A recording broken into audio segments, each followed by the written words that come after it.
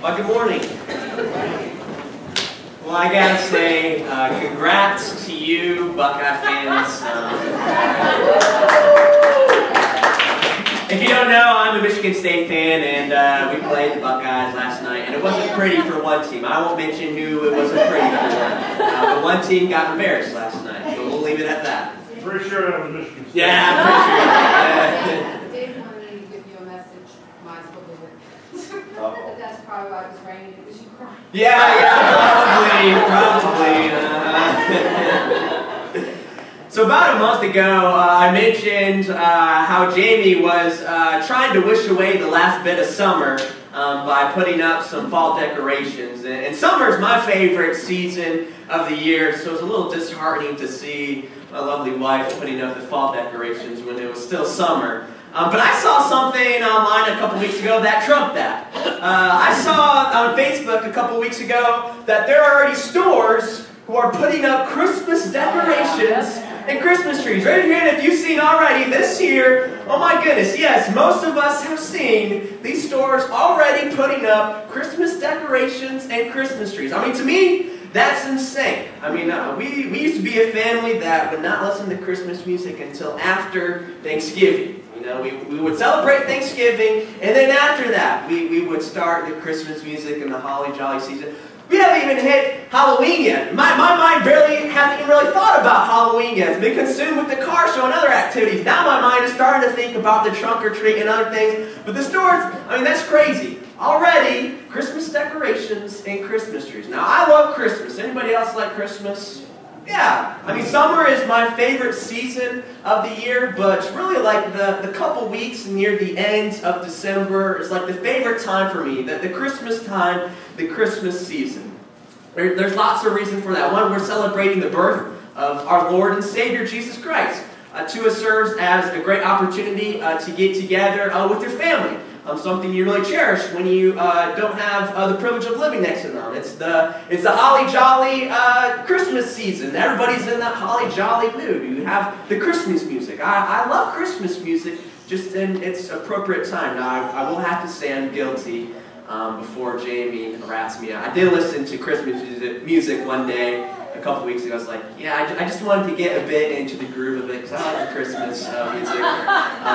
But yeah, Christmas is fun. Christmas is good. But one of the greatest Christmas traditions in America is the exchanging of gifts. Now, each year, we would celebrate Christmas as a family, and each year, my parents would gift each of us 4 kids with gifts.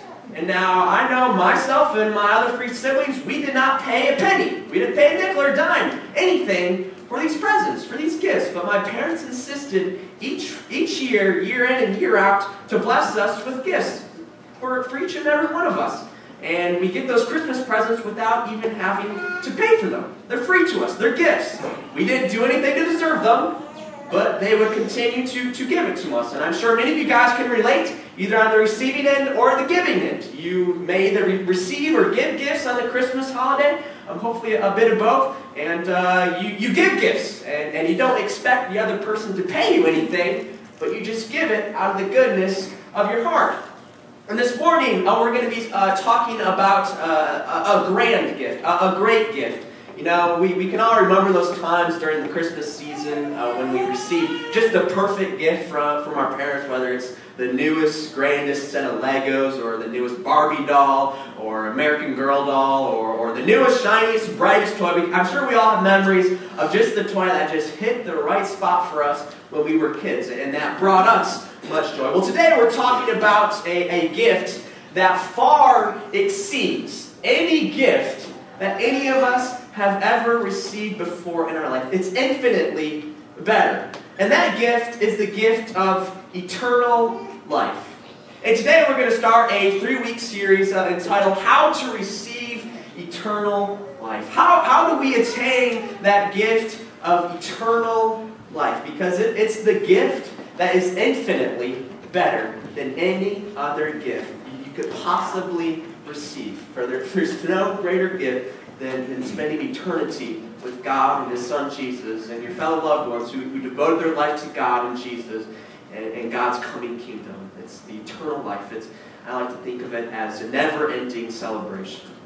So the question that we have to ask ourselves this morning is, how are we saved? And that's kind of the question that we'll take a look at these next 3 weeks is, how are we saved? How do we receive eternal life? And this is a question that many people try to answer. I mean, it's a hotly debated question in Christian circles. Two of the most common answers as to how we are saved is, some people say, we're saved by our faith. And some people say, well, no, maybe not our faith, but we're saved by our works. Or maybe some will say we're saved by some combination of the two, faith or our works. And those that say we're saved by our faith usually get their support from Paul. Those who say that we're saved by our works generally get their support from the book of James. Now this morning, I would like to suggest that we are neither saved by our faith or our works. Rather, I would suggest this morning that we are all saved by grace. We're saved by grace. And that's probably not too shocking for many of us. But if you have your Bibles, you can open up to the book of Ephesians. Ephesians chapter 2. One of the letters of Paul. Paul writing here to the church of Ephesus. And Paul clearly states how we are saved. Paul states in Ephesians chapter 2, verses 8 and 9, he says, "It is for by grace you have been saved through faith. And this is not your own doing, it is the gift of God, not a result of works, so that no one may boast." Paul here states that we are saved by grace. We're not saved by our faith, we're not saved by works, but we're saved by grace. I mean, Paul couldn't state that any more clearly. He says, "For by grace you have been saved through faith, and this is not your own doing, it is the gift of God, not a result of works, so that no one may boast." Now grace is a huge theme and topic of the New Testament. In fact, grace, the term grace, is used 121 times in the New Testament. It's just a huge major theme. It's one of the most important themes of the New Testament is grace. And that is how we receive eternal life. That's how we receive it, is through the grace of God. We're not saved by our faith, we're not saved by our works, but we're saved by the grace of God. Now, I will say that our faith and our works do come into play, and we'll talk about that the next 2 weeks. We'll talk about our faith and our works because they are important. They're an important part of the process, but that's not how we are saved. We are saved by God's grace. And Paul here in Ephesians chapter 2, verse 8 cannot state that any more clearly, that we are saved by God's grace. So the question we have to ask ourselves then is, what is grace? You know, we have all these like church words that we use in church. We don't really use outside of a church setting. Words like grace, holy, righteous, justified, sanctified. We use these terms in church. We don't really use them outside of a church setting. So these terms can often get lost. The meaning can often get lost. And so grace simply means undeserved favor. That's all grace means. Grace means undeserved favor. It's when you receive something that you do not deserve. And we've all been given grace from people. And we've all been given grace from God. It's when we receive something that we do not deserve. I'll give you guys a bit of an illustration to help describe grace. Let's say I, your pastor, steal a car from you. All right? I steal a car from you. And you catch me. All right, you catch me in the act. You catch me stealing your car. And now justice would be you sending me to jail. That's justice being served. You caught me, I give back the car, and I go to jail. That is justice being served. That is a just act right there if I were to steal a car from you. Another alternative is I steal your car and you catch me, but you let me free. You take the car back, but you know what, Kyle? I let you off the hook this one time. I'm not going to send you to jail because you could easily spend a number of years in jail, but I'm going to show mercy unto you. I might just go out? Yes. Right. Yep. Well, good thing I'm loud. Yeah, Roger, go check that. Thank you. So yes, another alternative is mercy. It's when you don't receive something you deserve. So if you were to catch me in the act of stealing your car, you say, you know what, Kyle, no, you can just, we'll let you off the hook. I'm going to take the car back, but I'm going to let you off the hook. Now, the third alternative is if I steal your car and you catch me. But this time, you not only let me off the hook, but you give me the car. You know, I steal the car from you. I don't deserve that car. You paid for the car yourself, but I steal it and I take it, and you let me keep the car. Not only do you let me free, not only do you have mercy on me and let me free. Do I need perfect? For right now. Thank you. I'm just going to stand here. We're dancing up here. Yeah, thank you. So yes, mercy. Sorry, I'm getting off track here a bit. Mercy is when you don't receive something that you do deserve. But grace is when you get something that you don't deserve. There's a careful distinction there. When you receive something that you don't deserve, and that is grace. If I were to steal a car from you and you give me that car, I'm getting something that I do not deserve. It goes a step further than mercy. Because you being merciful to me, if I were to steal your car, would just be saying, you know what, Kyle, I'm going to let you off the hook this time. I'm not going to send you to jail, even though that would be the just act. But grace, a graceful act, you know what, Kyle?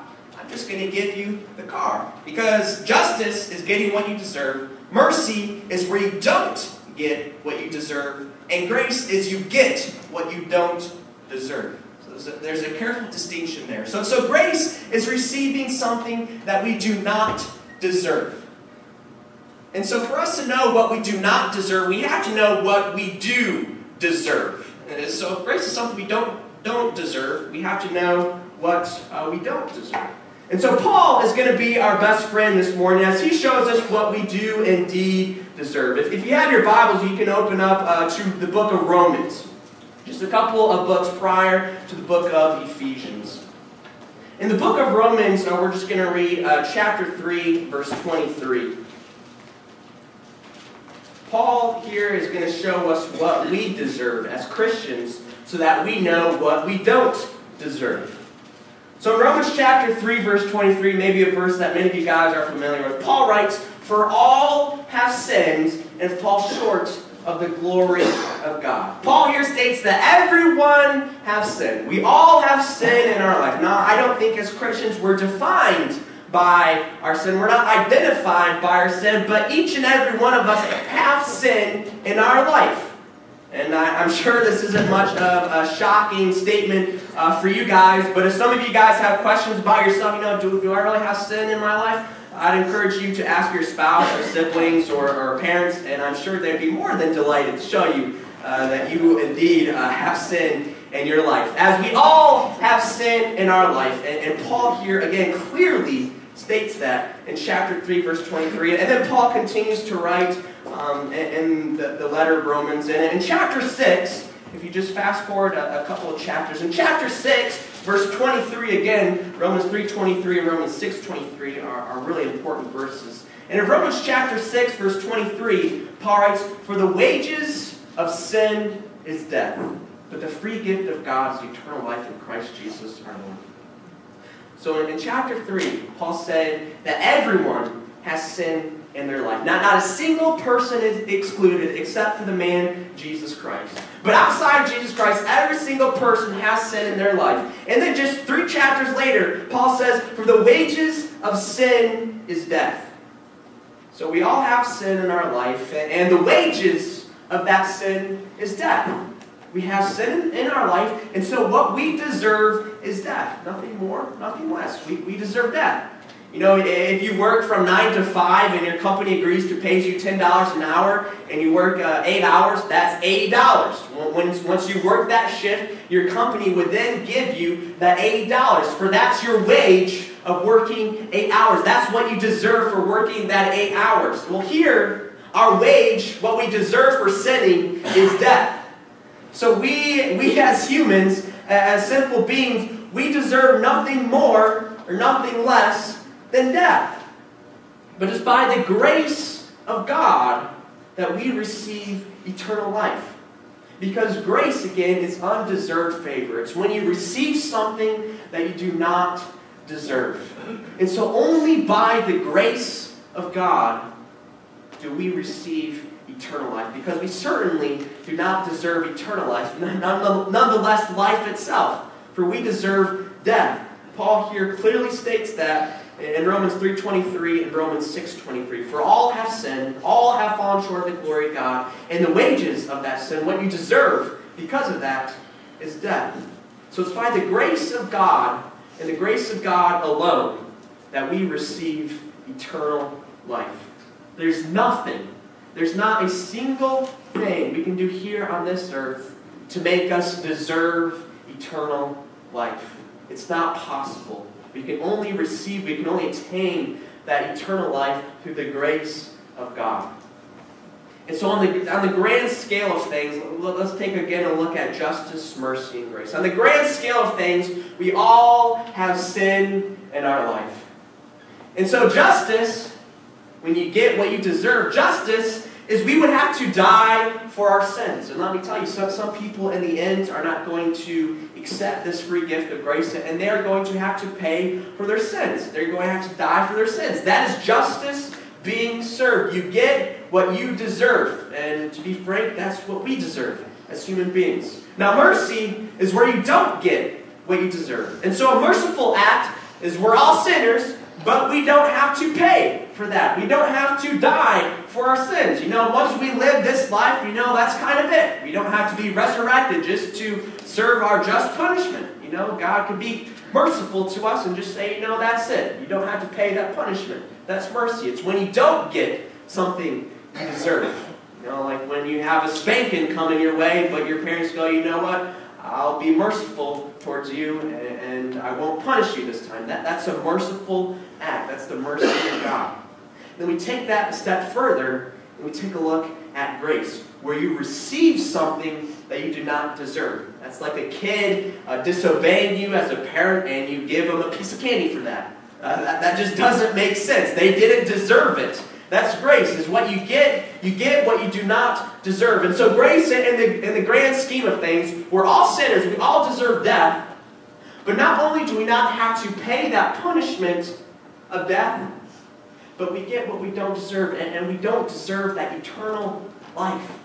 That's the grace of God in action, is we get what we don't deserve, and that's eternal life. But God has given and has shown His grace to each and every one of us. Every single person who has lived on this earth, God has expressed His grace to each and every one of us. He's given us what we do not deserve. We aren't saved by our faith.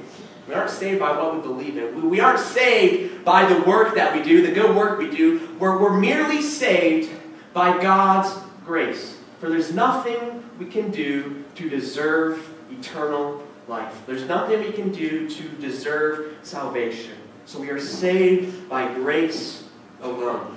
Nothing we can do to deserve it. And I hope you understand that this morning, that we all as people, as humans, we deserve that. Nothing more, nothing less. For the wages of sin is death. We all have sin in our life. But thank goodness for the grace of God. Because God has given that grace to each and every one of us. That's the beauty of the grace of God. It is a free gift to us. Now, this is an idea that's talked about over and over in Paul's letters. In Ephesians chapter 2, verse 8, what we read earlier, Paul writes, "For by grace you have been saved through faith. And this is not your own doing, it is the gift of God." Romans chapter 3, verses 23 and 24 states, "For all have sinned and fallen short of the glory of God, and are justified by His grace as a gift." Romans 6:23 states, "For the wages of sin is death, but the free gift of God is eternal life through Christ Jesus our Lord." So the grace that God has given to us, it is a free gift. He has given it to each and every one of us. We don't deserve it. But God has given it to us as a free gift. And again, it reminds me of Christmas. When Christmas morning I would receive gifts from my parents. It was free. It was free to me. I didn't pay a single penny for these gifts. But my parents insisted on giving me these gifts. It was free to me. And God's grace, the gift of eternal life, is free to us. We don't have to pay a penny for the free gift of eternal life. For we receive that free gift through Christ Jesus our Lord. And so when we think about, as we're preparing, some of us may be preparing already for the Christmas season, and we think about all the gifts that we may give to our family members, or the gifts we may receive from our family members. Remember, there's no greater gift than the grace of God, which is eternal life. And again, it is free. It is free. There's nothing we can do to deserve it, but God has given us that free gift to each and every one of us. And that free gift is eternal life in God's coming kingdom here on this earth. In Revelation chapter 21, the last book of the Bible, in the second to last chapter, Revelation 21, John has a vision, the writer of Revelation, about the coming kingdom, about our free gift. And John writes in Revelation 21, verse 1, he says, "Then I saw a new heaven and a new earth. For the first heaven and the first earth had passed away, and the sea was no more. And I saw the holy city, New Jerusalem, coming down out of heaven from God, prepared as a bride adorned for her husband. And I heard a loud voice from the throne saying, 'Behold, the dwelling place of God is with man. He will dwell with them, and they will be his people. And God himself will be with them as their God. He will wipe away every tear from their eyes, and death shall be no more.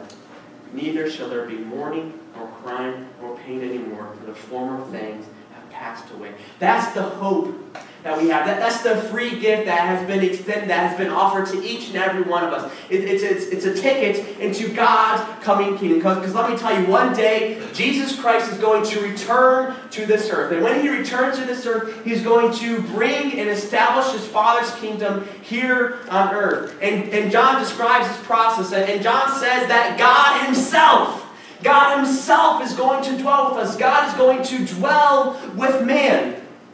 How awesome is that going to be, to see God face to face, to have a conversation with God face to face, for God himself is going to dwell with us. And on top of that, God is going to wipe away every tear. There's going to be no more crying, nor mourning, nor pain, for the former things will have passed away. That's the hope that we have as Christians. The free gift that has been given to each and every one of us. Let me tell you, we do not deserve that free gift of eternal life in God's coming kingdom. But let me tell you, God has given you that gift of eternal life.